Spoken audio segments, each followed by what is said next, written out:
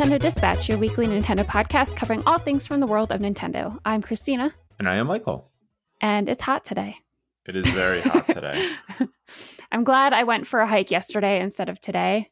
I was thinking about switching it up. I got like a fire tower, like Adirondacks and Catskills sort of challenge thing, and you can scratch it off. And I officially started it yesterday. And it was yesterday morning. It was like 65, 70 degrees. It was perfect. But today, no way. Would not go hiking. I don't even want to leave my apartment today. Yeah, the whole country is in a bit of a heat wave, It seems like. I know here we're hitting 90s and it's hot. It's a good day to stay inside, record the podcast, and play some video games, I think. I agree. As far as news stories goes this week, we have quite a few lined up. The first one, though, is a little bit of a celebration.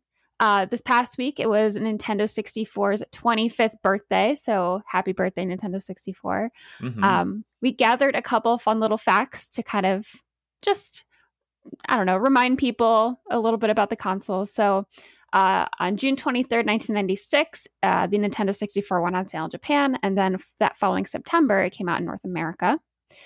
Work on the console began in 1993 under the name Project Reality.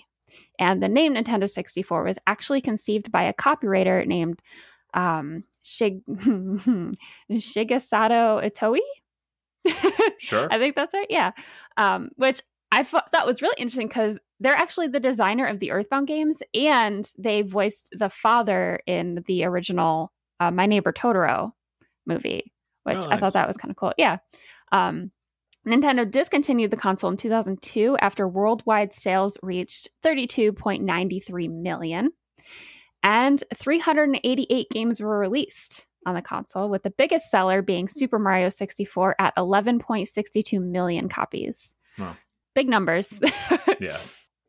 So I thought it'd be kind of cool if we each kind of talked through like our favorite game memories, favorite memories and then favorite games from Nintendo 64. So I'll let you kick it off so you can talk about yours.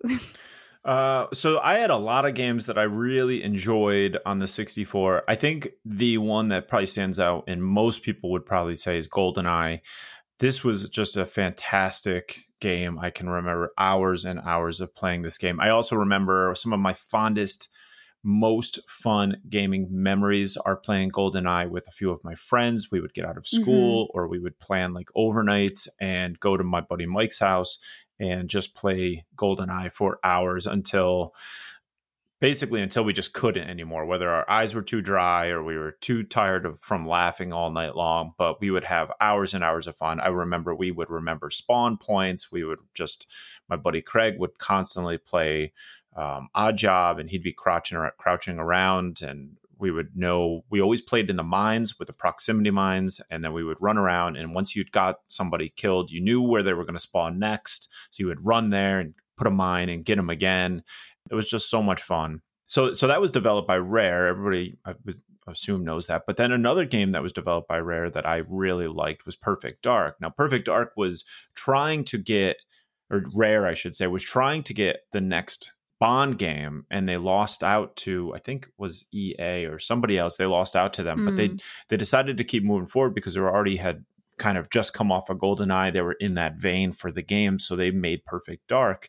Now, Perfect Dark was essentially the similar type of game, but it had a totally different feel, had a totally different aesthetic to it.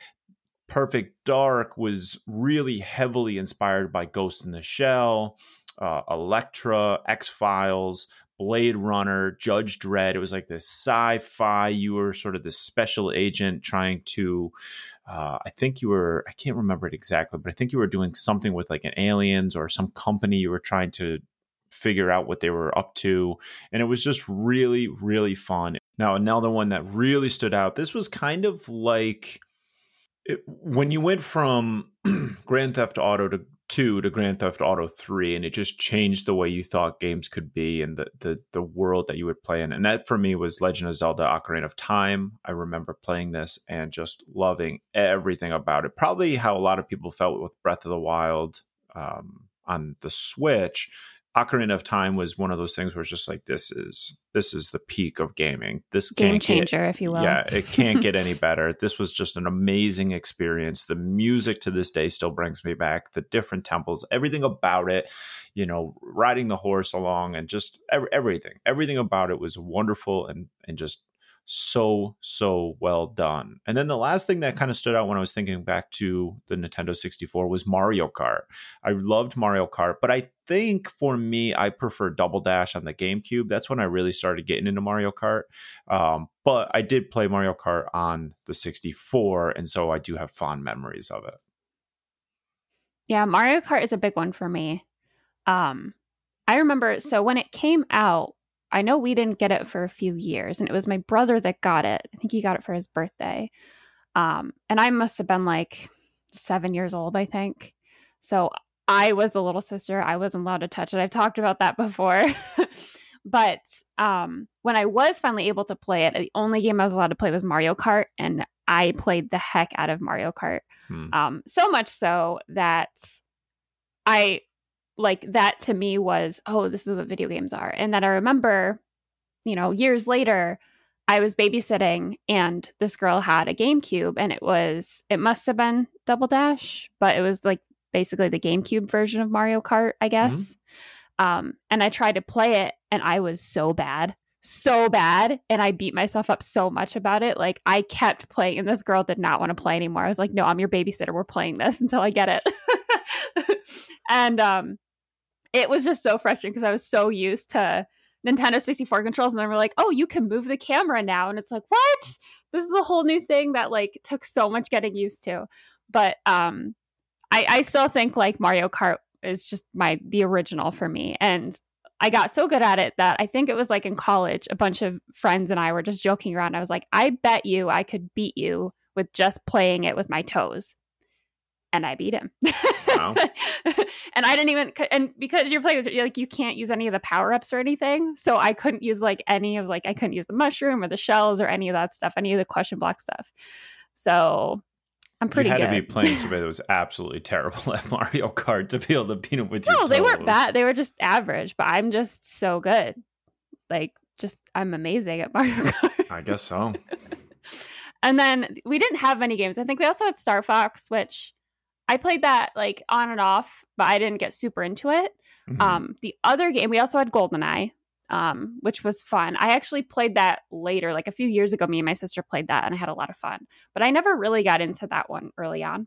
The one I did get into was The World Is Not Enough, the other James Bond game. So I think this is the one that EA must have gotten that you were talking about. But I just remember, I have a really vivid memory of my sister was finally old enough to like really kind of grasp games. And there is this ski level, like in the movie, he like, I don't know, he's like skiing down this mountain and like avoiding all these people and whatnot.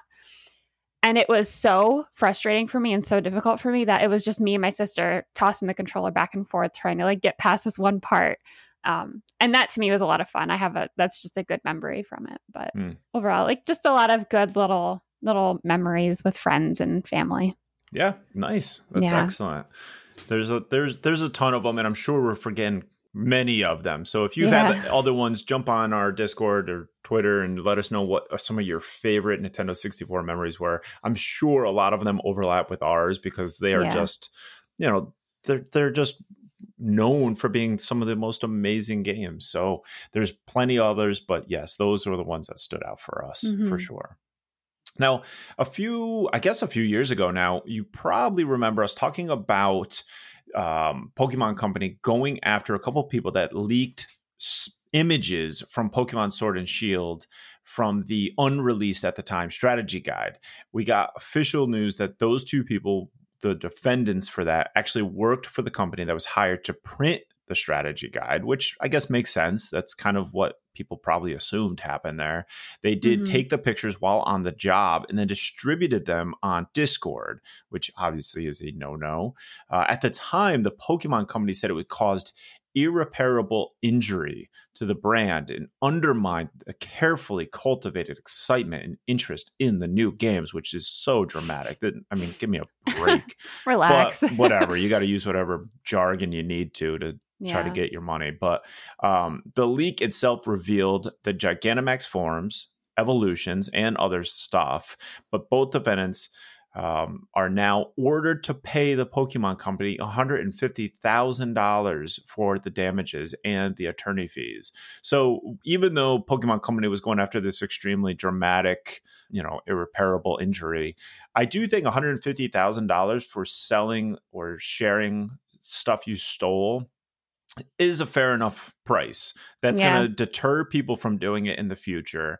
And it's like a punishment. That's the punishment. You knew what you were doing was wrong. Now, if this were something where it's like $10 million each that we were going for, then that's just completely silly, because obviously it didn't impact anything in the long run.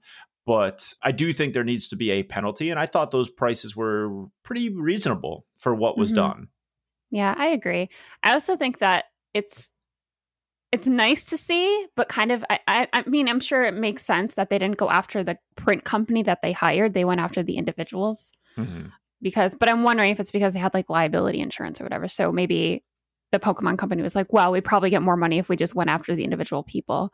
But well, they probably had some sort of proof. I mean, it's not necessarily the company's fault that an individual, who knows how many people were involved in the printing of this, you have potentially, 100, maybe more. I don't know. It depends on how big the company was, but there's usually a lot of hands and a lot of people. There could be just a machine tech there that, saw it running through the press and took a couple shots. I mean, I that is why you have insurance, but I think at the same time, it's hard to fault a company when it's just like, what are we supposed to do? We didn't know. Yeah. Do you think they got fired?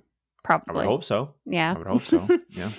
Because then if they didn't get fired, I would say that the liability goes to the company, because you're keeping people on that have done this in the past. If it did happen again, the company should absolutely be held responsible, and the people that did it again should be held responsible. Yeah. But in this case, I would have to imagine it would be silly of the company not to have fired these people. Yeah. And it's also like a repairable injury. Like the game sold great. Yeah, it didn't hurt it. I guess. I mean, at the time, if this lawsuit was happening, and I can't remember now because it's been so long, but if this lawsuit was happening before the game actually released, they don't know if it was irreparable injury. I mean, we all assume Pokemon was going to sell amazing anyway, but if they were showing something that did potentially, turn people away from the game, I guess that's a cause for concern. But all of these companies do stuff like this. Nintendo goes after people and says, "Oh my goodness, there's nothing we can do with it. We're never coming back from this." And it's like, come on, I would say if anything, it probably helped people get more excited about the game. Yeah, probably. Right? In the long run, probably people just, got more excited because they see this stuff. Yeah, just lawyers, they're crazy. Yeah, it's what they do, I guess. Yeah. Jumping back into our Mario Kart kind of topic. This last week, there was a Hot Wheels Mario Kart Rainbow Road Raceway that launched. It was previously set to release in May, but it ended up releasing like a month later. So this past week on the 24th. And it's exactly what it is. It's Hot Wheels plus Mario Kart, and it's all Rainbow Road themed. This thing looks like, if I was a kid again, I would definitely want this. So you can experience the iconic Mario Kart Rainbow Course in the physical realm with the Hot Wheels Mario Kart Rainbow Road Raceway track set. That is a tongue twister. The rainbow-colored course reaches 8 feet long and 24 inches high for maximum thrills, and has lights and sounds for a big impression. 2 different layouts, straight or curved, create different races, controlled with an electronic start and a finish gate that displays the winner. The track set features a spinning question block randomizer with pop-up features, 3D sculpted figures, and decorations to add to the thrills. I'm sorry, I just love how they make this so exciting. Get racing right out of the box with 2 included Mario Kart 1/64 scale die-cast karts, an exclusive King Boo, and, of course, Mario. In addition to these exclusive die-casts, fans can also collect and race other Hot Wheels Mario Kart die-casts all together. It is available at Target, and right now it says it's out of stock, but they do say they're going to restock soon, and it's $120. Oh my gosh. So that for, I just can't imagine, well, maybe some families would, $120 for a gift like this for your kids. An adult should not be playing with this, I don't think, but I mean, maybe that seems like a know. lot of money to me for what this is. I mean, it's cool, but this is a $50 toy. Like, that's 2 big games worth. Yeah, that's a lot of money. I mean, what's the value skew there? What was Mario Kart, the VR thing that came out? I mean, I feel like that was probably a better value than this track at this point. It's crazy to me. That seems so expensive. So I think it is neat, and I think it's really cool that they're doing this mashup. But holy moly, I was on board. I was going to buy 2 until that price. So I'm out. I'm not paying $120 for that, but it is cool. It is cool. It looks neat. Cool. It's on theme. It looks great, but not maybe for that just price buy tag. some of them. Because I bet you they're going to sell the cars, like just a Hot Wheels separately. So that could be fun for kids to just play with. And then you could just stick them on some other track. You don't need to pay. Or just set them on a shelf in like a little box. Yeah, a little collectible thing. Yeah. Like that's an option right there. But this track thing, while cool, $120. Holy smokes. Maybe when it goes on sale. And it's all plastic. Like it's $120 for just 100% plastic. Yeah. It's, crazy. Now, if you have been playing on your Switch and you said, you know what, this Switch is missing something. This would be awesome if I could have a really cool train controller. Then you are in luck. The Switch is, in fact, getting a train controller in Japan. Now, I had no idea that there was even a train game that would require the need for a train controller, let alone maybe more than one train simulator. I don't even know. I didn't know we had any on the Switch, but apparently in Japan, it is a huge, huge thing. There is a game called Densha de Go in Japan that is just sweeping the country with excitement. And now you have a cool new train controller to use with it. It's the latest entry in the long-running train simulation series.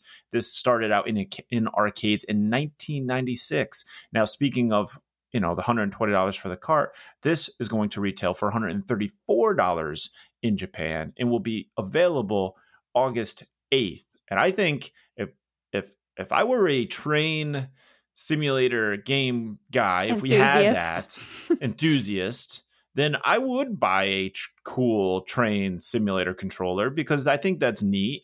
I think that's cool to have. I always thought the who was it? Microsoft maybe had the mech. They had that like mech controller. It was like this huge dashboard for the mech games, and it looked so cool. I mean, it had bells and whistles and levers and buttons, and I mean, who wouldn't want that? I'd have to create a whole like battle station in order to play it. But oh man, if I had that game and with the way my computers are set up, because I have 3 computer monitors. So I have my main monitor looking out the front of my mech and then had this big controller. Now, if I had that for the train simulator and had it look like I was looking around, yeah, I'm in. But unfortunately, this is only in Japan.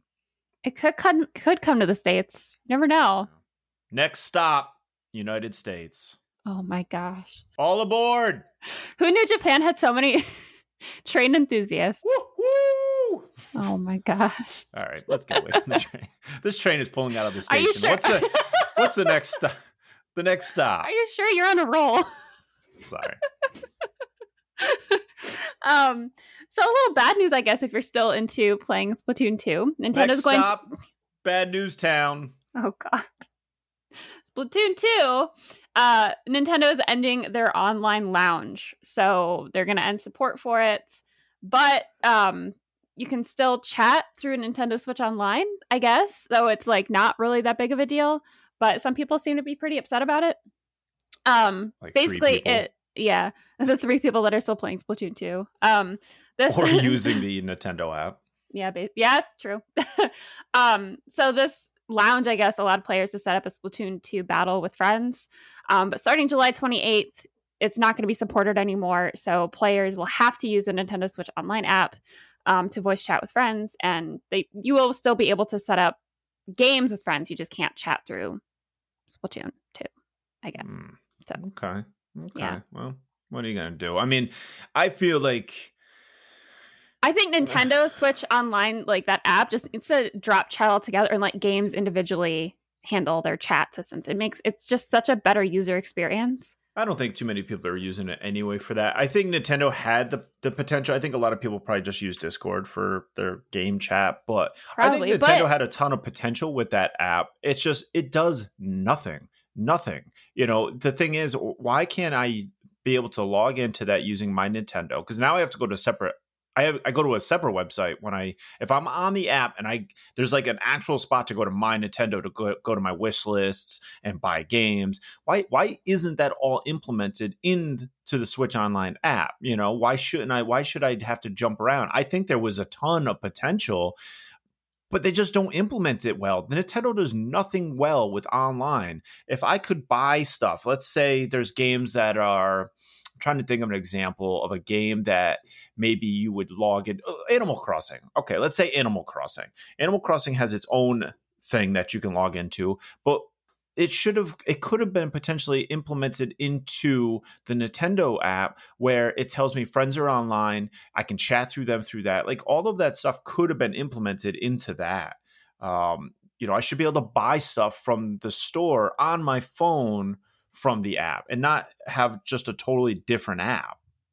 I agree with being able to buy stuff through the app, but I think when it comes to chatting, if I already have the game open on my Switch and I'm already like basically trying to text chat with my friends in this game, I should just be able to, if they're in my island, I should just be able to voice chat with them via the Switch. I shouldn't have to have a phone or an external app or anything like that. And I think that would just kind of streamline everything even more. That's why I'm thinking, like, if individual games just handled chat and it was on the Switch and not through an external thing, it would just be so much easier. No, I agree, but I'm just saying that I think the better overall experience is to have chat in the game, but I don't think that that's the case with a lot of the games. So most people are using Discord. They're just not using the app for much of anything. I'm in the app right now, so I'm going through looking at Splatoon 2, and it was cool that I could see like my homepage on Splatoon 2. I can see my character's level. I can see how many turf war things. I can see all kinds of information. Why isn't this for all games? That's the problem. They literally have Animal Crossing. Let me see. I can go through Animal Crossing, Super Smash Brothers, and Splatoon 2. Now, I do notice that when I go to Animal Crossing, I can link to the Nook thing. I thought that was its own app at one point, but maybe they're just joined it now, or maybe not. I don't know. No, I think it's still its own separate app. Well, I can. I've just never used it. Yeah. Yeah. So I can go into Nook Link and I can do the stuff there. I guess I can buy stuff through here now, and I don't remember if that was always the case. Now I think that was. I don't think so. I think that was an upgrade. So that is good. That's a good thing to be able to buy stuff through there. Not that I play it anymore. They implemented that when everybody was done playing it, but yeah. it's good that it's there, I suppose. But why don't I have more games on here that utilize this online app? I would love to be able to have in-game chat while I'm away, or have access to my eShop while I'm away from my Switch itself, and be able to still kind of play maybe a support role for people, or just kind of have chats in there and be more of a community-based thing where I just don't feel like there's any real need clearly for me to open that up. That was the first time I've opened the app in probably 6 months. So it's just kind of like, I downloaded it. I was excited at the idea of that app, but the fact that it just didn't seem to get much support kind of turned me away from it. Yeah. And I guess I can see value too in like the text chat. Like if you have a friend who's like, oh, do you want to play this game with me? But they don't, I don't know, maybe it's not like a friend who you have like their phone number or something. They just want to message you via chat.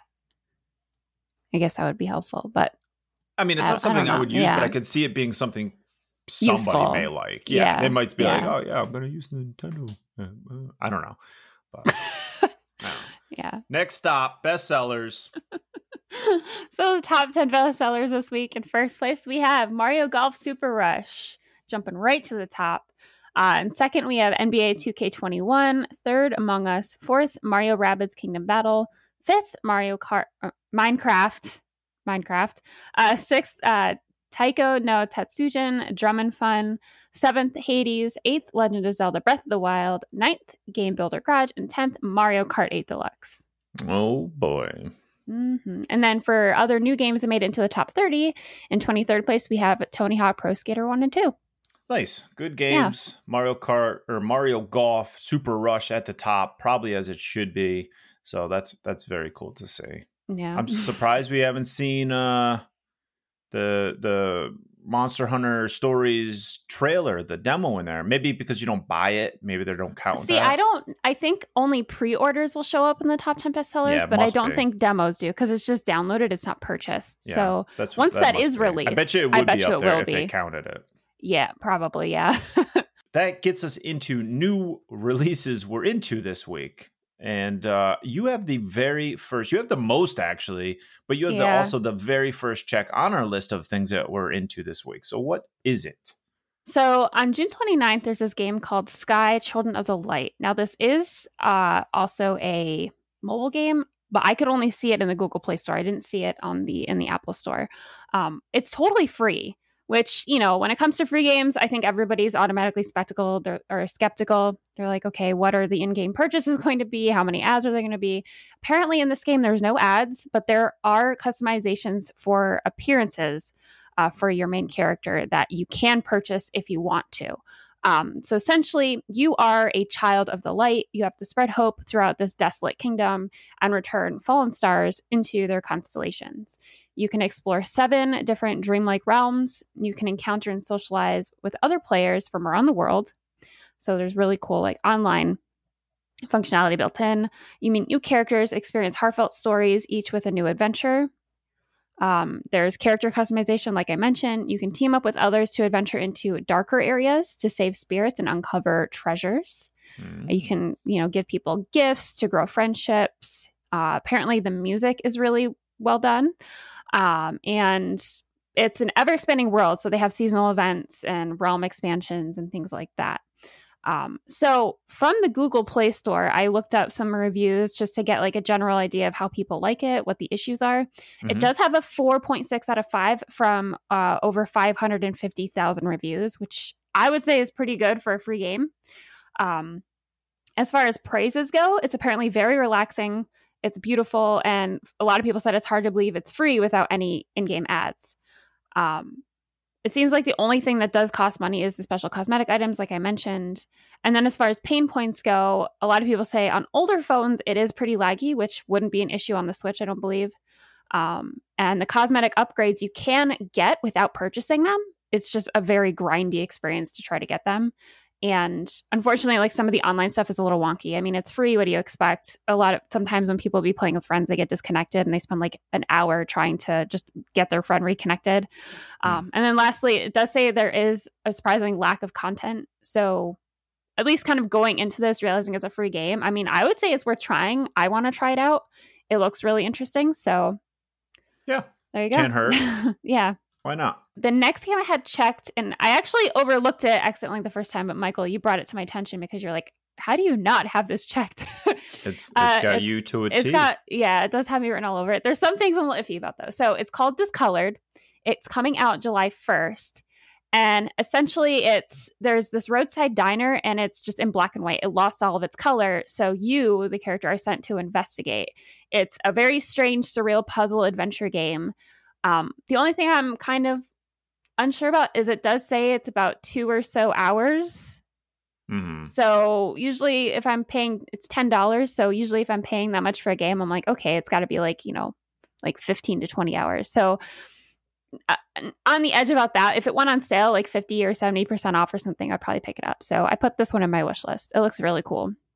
Yeah. Yeah, why not? I mean, I think it's a wish list game. I think I was getting...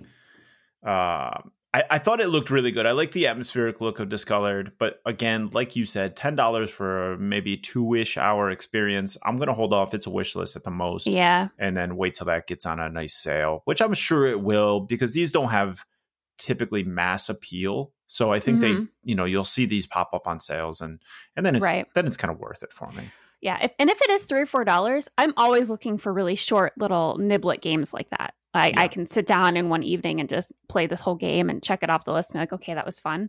So it is just kind of good to know it has a short play time. I'm not saying it's a negative thing. I'm just saying it's, something to keep in mind. Yeah, definitely. Yeah. The next one I have checked for July 2nd is Super Destronaut DW2. Now, if anybody remembers a while back, this game, or DX2, Now, if anybody remembers a while back that this is something Mats and I used to go back and forth on Super Destronaut. We used to keep battling each other, kept trying to get the high score. It was a blast. They had great leaderboards online. They had all kinds of fun challenges. The game would make your eyes bleed because it was getting so intense by the time you were getting up into the high score area. Both of us had made it into, I think, above the top 5 in the overall rankings for high score in this game until we just basically stopped playing.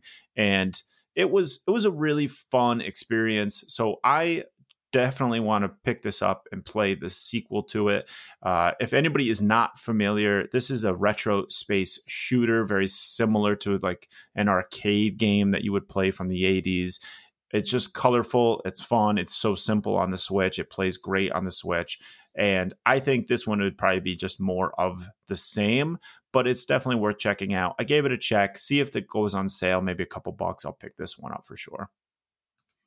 Yeah, that one's probably not for me, but I know you tend to like the arcade kind of shoot 'em up games. I wouldn't say it was for me either, but it ended up being so fun that I want to pick it up again because the other one, we just had a good experience. It's not a game that I typically go for necessarily, but if you like those old sort of Space Invaders type games, you would definitely like this.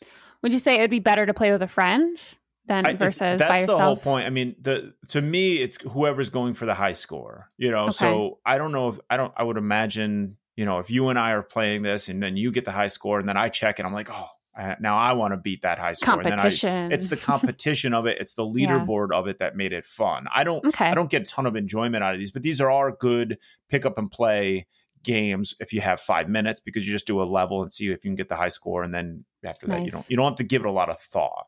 Yeah. Oh, it's good to know. The next game, I guess the last game actually that I have checked is Epistory Typing Chronicles. This is on sale if you pre-order right now for $12, regularly $15. It's an atmospheric, surprise, surprise, action adventure game, but it has this origami style world. So if anybody remembers, I was talking about Tiny Towns, Tiny Lands, the game Tiny Lands. It looks a lot like that, but more like a paper foldy kind of situation. It tells the story of a writer lacking inspiration, and you play as her muse, riding this awesome-looking folded paper fox to help unfold the story, if you will. I did look it up. It's available on Steam. It has very positive reviews. It's available for Windows and Mac, and it's actually 60% off right now on Steam for $6 until July 8th. So if you don't really have a preference between the Switch or Steam, I would say definitely get it on Steam. That's a pretty good deal. But if you, love the Switch, definitely wishlist this. It looks pretty cool. Okay. Yeah, I thought it looked beautiful. So maybe if you end up playing this a little bit, I didn't really love the story element of it, like the creating a story, the typing thing. But if you end up playing it and you think it's really good, then maybe I will grab it because it definitely looked beautiful. Yeah, I don't know if I would definitely get it for $12 on sale. Sure. Maybe if it went down to like 10, I would say I'm more likely to pick it up. But like I said, it's really is pushing it over. It's just because I think the Steam sale makes it absolutely worth it because that's the reason why I'm iffy. It's like, well, if it's $12 on the Switch, but I can get it for $6, I'm not going to buy it for $12 on the Switch. I'm going to wait for there to be a better sale. Yeah, you're paying that Switch tax. Yeah, and I'm sure if it is that price on Steam, at some point it'll be that price on Switch. Yeah, and it's just it's kind of crazy to me that publishers would even let that happen. Yeah. Like, oh, the game is releasing on Switch, but it's $6 on Steam. Don't tell anyone. Kind of weird.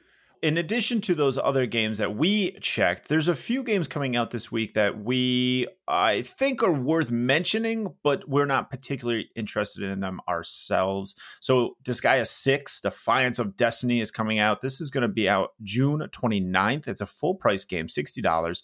I am not familiar with the series, so it's not something that I wanted to jump in on, but I know there's a lot of people that love these. So now you have this coming out for the Switch.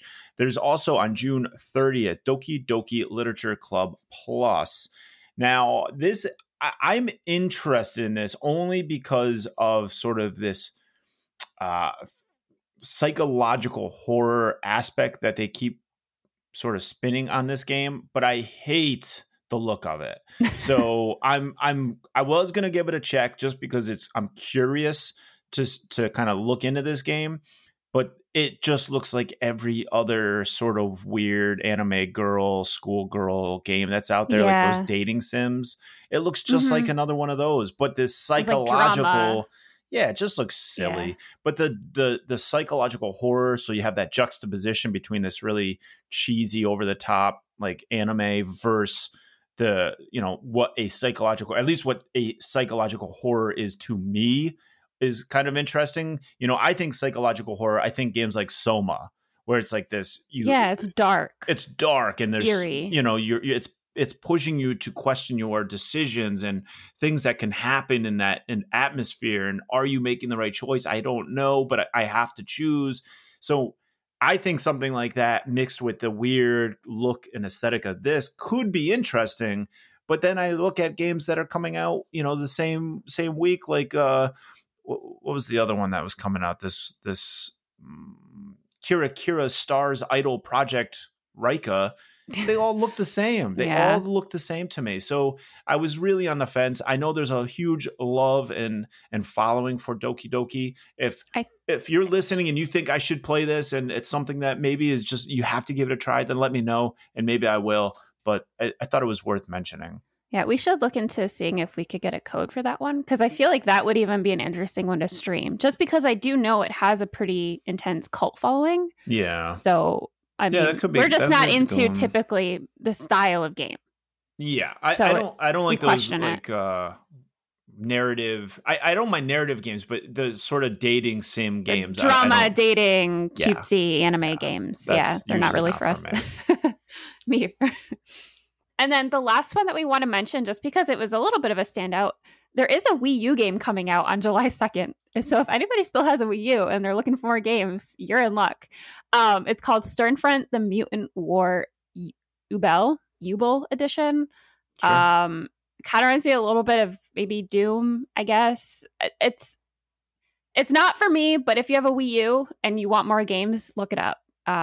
You could be interested in this. It doesn't have a price listed, so I can't help you there, unfortunately. But yeah, there's a Wii U game coming out.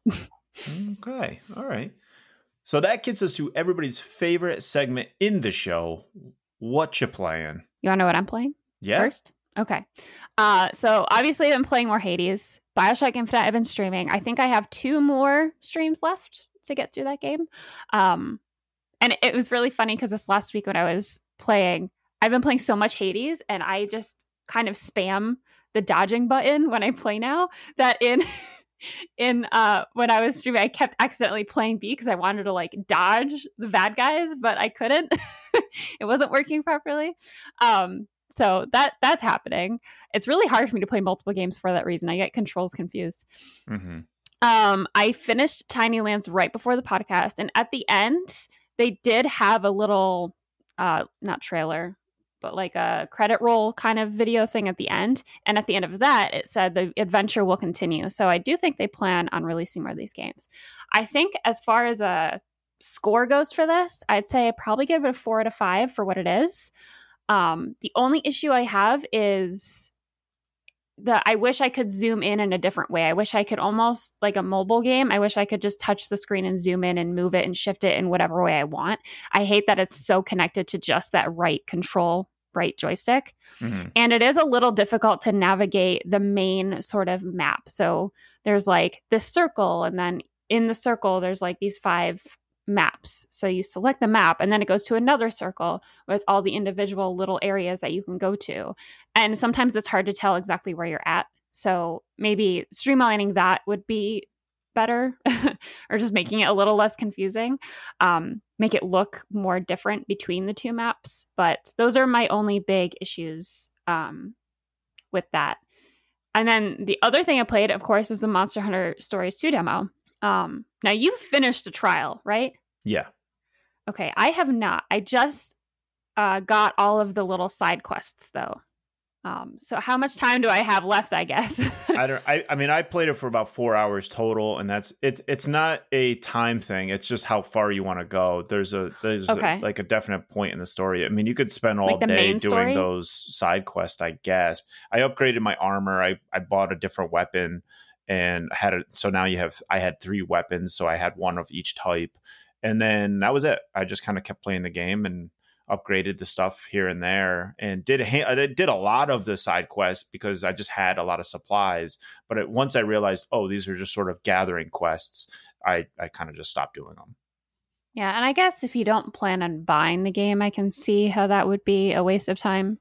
I mean, even if I plan on buying the game, I didn't see much point in wasting time doing that many of them. And I would imagine you can go back. It's not very clear to me if it unlocks new areas. That I think the trial was good, but it wasn't really clear to me some of the stuff. So am I leaving this area for good? Am I coming back to this area? Is this a waste of my time? Because it didn't seem like I needed to do any of those. They did get me some extra stuff, but I didn't end up really using any of the stuff it got me. It didn't seem like I needed too much of it, or at least if I did, it wasn't really clear that I needed it or why. So I think that there's certain little things that are in this game that they just don't explain that well, because maybe they just assume you're super familiar with Monster Hunter, or maybe the original game detailed it all out. I felt the opposite. I felt they almost over-explain things. I think there's some stuff they explain, but once you start gathering stuff, it's not really clear. Do I need this stuff to build my gear? I mean, I just didn't think it really mattered. The side quests just didn't seem to matter to me. Oh, I guess you could probably spend 10 now. They're super repetitive, so I was over it pretty quick. I love collecting missions, so I'm into that kind of thing. So I mean, I'd probably do them. I basically accepted every possible side quest that I could. Yeah, me too. Because I'm like, oh, I'm going to get as much as I can out of this demo to see if it's something I really want to get. I love the look of it, though. It looks great. It's a lot like Breath of the Wild. It's a lot of the stuff I enjoyed from Breath of the Wild. The different armor that you can get is really cool. I got one and it was like a gypsy sort of situation. Yeah, you had different armor than I had. I think because I'm playing as a girl, too. Maybe it changes Maybe, but I couldn't even figure out what armor. Like, I have, I guess, the male counterpart to that armor, but I couldn't figure out what armor it was because nothing of mine looked similar to that. That's why it was interesting that there's different armor for things, because it's not like you can spec your character to be, it's not like I built my character and said he's a fire type character and I'm only getting fire type armor. The armor all has its own spec. So I was curious why your armor was different. Maybe you killed a different monster and the monster I don't think so. that goes with it, because I did notice that the monsters, as I killed monsters, I got more options. I mean, I don't know. I'm sure you have like a similar counterpart. Maybe it's like the male version of what I have, but it just looks different. It's the dancing armor. That's like the the special thing it has. So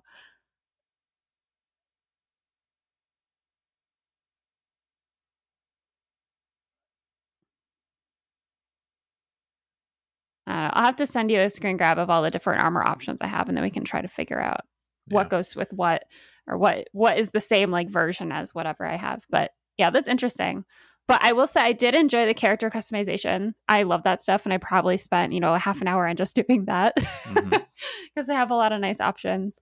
I mean, it's one of those games where I'm enjoying it. I don't feel like I have to get it, though. I don't feel like I'm missing out on much if I don't play it.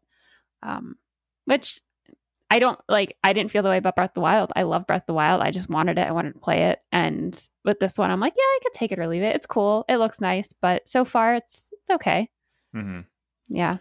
So I started this game up and I actually enjoyed it much more than I thought I was going to. And once you get through the story, I thought the graphics of it, I thought the aesthetic of it, I thought the the customer building was all fantastic. I think it looks fantastic. I think it's heavily inspired by Breath of the Wild aesthetics.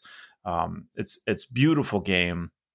And I really enjoyed it. I may pick it up because I thought it was really cool. I don't mind the turn-based battling system. I've always liked that battling system. It does have a certain level of complexity to it because you have to anticipate the monster you're battling, what type of attack they're going to be using. They either use speed, technical, or power. They have a go-to power or go-to attack that they will use. And let's say you're battling a certain type of monster and their go-to is power.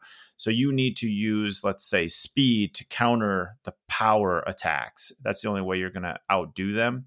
But if they get angry, they will start changing their attack type. So you need to anticipate and look for like signs or clues. It seems like if they are power, then they just go to the next one on the wheel. So they just kind of keep clicking one over as they're changing their attack.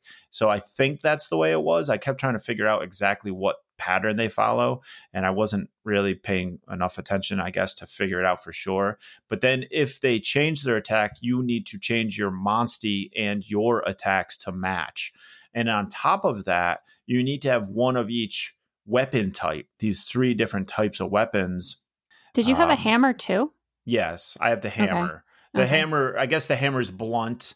The sword is slash, I think. And then the arrow was pierce. I think those are the 3 types. So it's a hammer or a horn, I think you can use for the blunt weapon.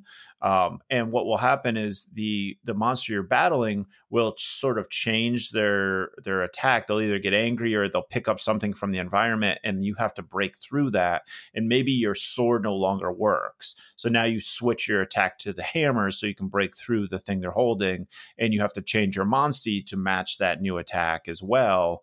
And I thought it was really interesting. I think there was a little jankiness trying to figure out what did what.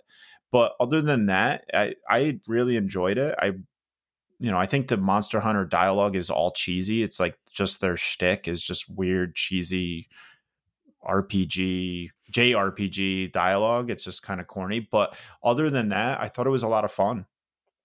Yeah, in the past too, I did was a Dragon Quest demo, and it was turn-based, and I didn't really enjoy that, but I didn't mind it in this for some reason. And I don't really, I haven't played enough of them to really know what the differences are between like turn-based games. They're all pretty much the same. I don't know. Yeah. I guess maybe with this one, it felt more strategic because you are kind of paying attention to what the other, what you're fighting, like what they're doing, what their mannerisms are and stuff. And I really enjoyed that. Overall, it kind of reminded me, it was like Pokemon plus Breath of the Wild. Yeah. And for Pokemon, it was kind of like you have these set areas and the battle system is similar. But then when it comes to Breath of the Wild, it does have this kind of like side quest, adventure, exploration kind of feeling and look. Yeah. So I liked it. I definitely liked it. I want to get into, I don't know. I'm curious how many monsties you can have. Is there only like 10 in the game and you're just kind of working your way through those 10? Because they do get into sort of breeding the genetics. So you can have certain ones that have other features, but I don't know if that changes the overall aesthetic of them or look of them. So it's kind of like, in Pokemon, you can have so many different Pokemon and you can kind of create your team. In this, if you only have, let's say, 20 to choose from to make your team, I would like more. Maybe I could breed them to have special abilities, or I just didn't get a sense of that. I didn't get a sense of the scope for this game from the trial, but I did get enough to where I was curious and interested in the game. I like sort of the story elements. It just felt like maybe it would get a little repetitive. That's my only concern with the trial. Yeah, I don't know. I'll spend more time playing it and we'll see how I feel next week. But yeah, I think it seems fine. Yeah. Now, in addition to Monster Hunter Stories 2, I did pick up Mario Golf Super Rush. I just started that. I didn't play. I maybe hit like on one hole. That's basically it. I was just getting a sense for the game, just firing it up, seeing what's what. There's been a couple of updates, I think, that's come out since, so I want to update it. And I will, now that I've finished Monster Hunter Stories, or at least the trial, I want to jump into this and start playing some Mario Golf. In addition to that, I have been playing Hades. I played a couple rounds of that just to kind of, because you've been playing it so much, I wanted to refresh myself. I've still been playing Oxenfree and streaming Subnautica Below Zero. Nice. Yeah. Has your opinion of Oxenfree changed at all since last week? No, I don't think so. I mean, I'm sort of slowly working my way through it. I think we discussed that the walking speed aggravates me. I just feel like the characters walk so slow, and it's just like, holy smokes. It has very long load times. I hope that's something that's repaired in the next one, because some of the load times are just, I think the game crashed, and it's like, what is going on with this load time? Especially the initial boot up. Even when you're quitting the game, it's like, takes it forever to get back to the main menu. It's low. I don't even know what it's loading. I don't know if it's saving. It just has like the little screen that shows the name, and it says, so you know something's happening, but I don't know what it's doing. I quit the game and it takes it over like a minute to get to the main menu. It just seems like painfully slow load times. But other than that, I think it's really well done. I think the story's interesting. I think the dialogue is okay, but I think the story is interesting, and I'll be excited to finish it. I don't know. I don't love it. You know what I mean? I think it's interesting, but I'm not. I don't feel a need to kind of keep going back to it, but I am, just because I want to finish the story, and it hasn't hooked me enough to make me excited to, like, Subnautica. I never want to put it down. Oxenfree, I'm like, okay, I kind of take it or leave it right now. Yeah, it's just kind of like one of those games where you can pick up and like play through a small portion of it little by little, just chip away at it over time. Yeah, and I think it's probably the pacing of it that does it. I think the story, it is very slow. It's very slow. Yeah. And I think it takes a while to kind of get into the story and figure out where the story's going. But I think overall, it's not bad. It's not bad. Bunch of good games. I'm excited to get back to some of them. I'm excited to play some more Subnautica. I'm a little bummed that I'm done with Monster Hunter, because I just wanted to keep working on my team. But we'll see. Maybe I'll pick that one up. I don't know.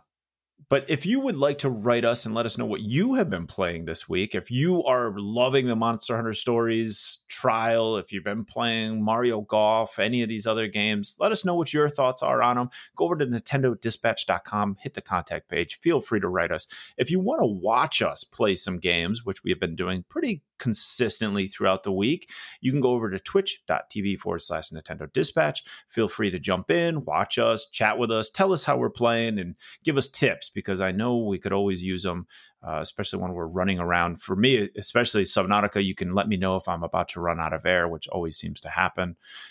In addition to that, you can go over to Twitter. You can go to @DispatchPodcast. Feel free to chat with us there, or our Discord, and that information's on our website. This has been your Nintendo Dispatch.